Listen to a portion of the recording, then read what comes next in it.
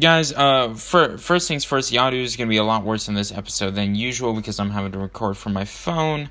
Technical difficulties with the microphone. Hopefully I'll be able to fix it sooner rather than later. We are not doing a Jesus Already Came Back episode today. We're taking a break for me to ramble a bit to you guys. And what I am about to say today is something that I've struggled with ever since I've entered the debate and ministry field. For years now, I have been seeking for the proper approach to deal with atheism, Mormonism, and establishment religious philosophy. And each, I guess you can say, strategy has worked from better or worse than another. And in many ways, I've been very hateful and very stubborn and very arrogant with my approaches to different beliefs that people have. Because I'm of the mentality that you cannot lose the debate when it becomes a debate. Now, if it's a discussion, you can lose the discussion and be totally fine. But if it is a debate, then you must not lose that. I faced a difficult conundrum within my flesh today. One of my friends that is I guess you can say a passionate member of the Church of Jesus Christ of Latter-day Saints, he got very angry with me over something I did not believe was something worth getting angry over.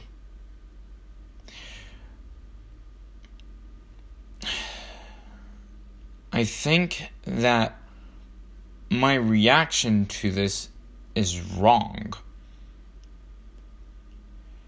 Because Christ commands us to love, first and foremost.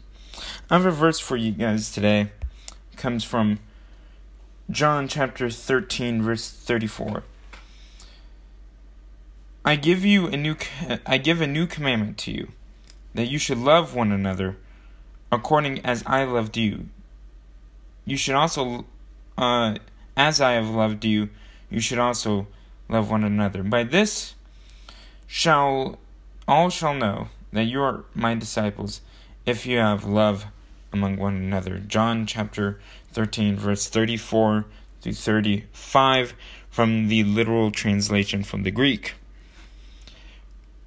Christ holds us as his modern day disciples through the shed blood of him to a greater standard of love. And in many ways, this is the hardest thing that we as Christians are called to do. Through the frustration of many years of unsuccessful ministry, I have failed to love. Christ gave 2 commandments when the Pharisees asked, what is the greatest commandment? And he said, love God and love others. And the first commandment, I think I am pretty decent at. The second one, I am not. To give you context of this conversation and what got my flesh so angry is that my friend, whenever I pointed out that all religious institutions, Christian and LDS alike, whenever they grab power, they usually become corrupted and will force their religious ideologies upon the oppressed. And this, of course, I still maintain because it is common sense. Throughout history, this has happened, but yet this person denied this and ultimately got angry and said that I just pulled it up from some anti-Mormon website.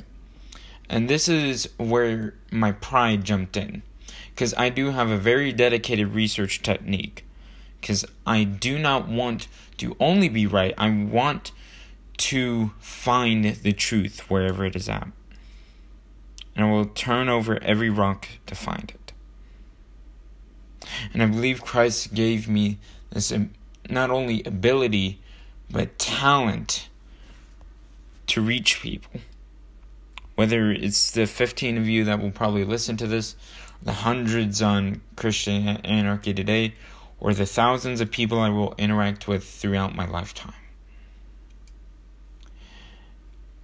And that, for some reason, really angered me. Not only because he was denying basic historical fact, but because he just insulted and offended my work ethic and my research technique. But then I realized, when reflecting over this, that the only reason I have these things is because Christ has granted me the ability to have them. And in the heat of the conversation, the final words that were said is my good friend said that I'm going to start researching all the bullshit that Christians have done. That was his direct quote. And for me, I do not care that he researches that, because I do not believe in a Christian church that is physical, but rather spiritual, ran by Christ himself. And no elders, no bishops, no pastors are in between me and the Lord that I seek to love and learn more about. But the irony is of that direct statement is that the sources that go directly against his church's doctrine and his church's beliefs, he calls anti-Mormon and internet conspiracy. But when the same approach is used for me, they become fact. For Christians, they become the fact of history. They are not anti-Christians, but rather critically acclaimed historians that know what they're talking about. But even through the factual frustration and from a world point of view, I would be right. I was wrong, because I did not speak of the gospel, but I spoke of my earthly pride. When Jesus tells us to love, it's not this romantic love, it's not this convenient love, it's agape love, the love of God. And the love of God is such a strong and beautiful thing, because agape love is the hardest. You know, people tell me today, especially members of the LDS Church, that how can Christ only have love as the commandment that gets you in? The love that is given to you through Christ's sacrifice. How's that only it that gets you into heaven? In my point of view, and I may be wrong, but in my point of view, true agape love is the hardest thing we are ever commanded to do in the entire Bible. Forget the law. Forget the Old Testament law. Those are just rules. You follow those rules and you're good. You follow those rules and you are sanctified. But the problem with agape love is that it requires you to give up the fleshly desires of the heart that cause you to be angry. Unrighteously angry, of course. They cause you to have to forgive people for things that seem unforgivable. The greatest example of this in the Bible is when the Roman soldiers that have tortured and beat God incarnate and put him on a cross and were mocking him and tearing his clothes apart.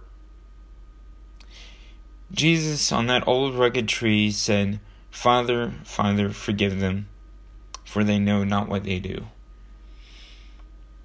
That, my friends, is agape love. The highest form of love. And if we as Christians are ever to be effective in our ministry, we must show agape love. You know, I was going to turn this episode into original rebuttal against the LDS Church, and I have several quotes that are quite concerning from their second lead prophet, Brigham Young. But I'm not going to use them today. I'll save them for another episode. Because Christ is putting on my spirit right now to just tell you guys about his love. And if you share his love,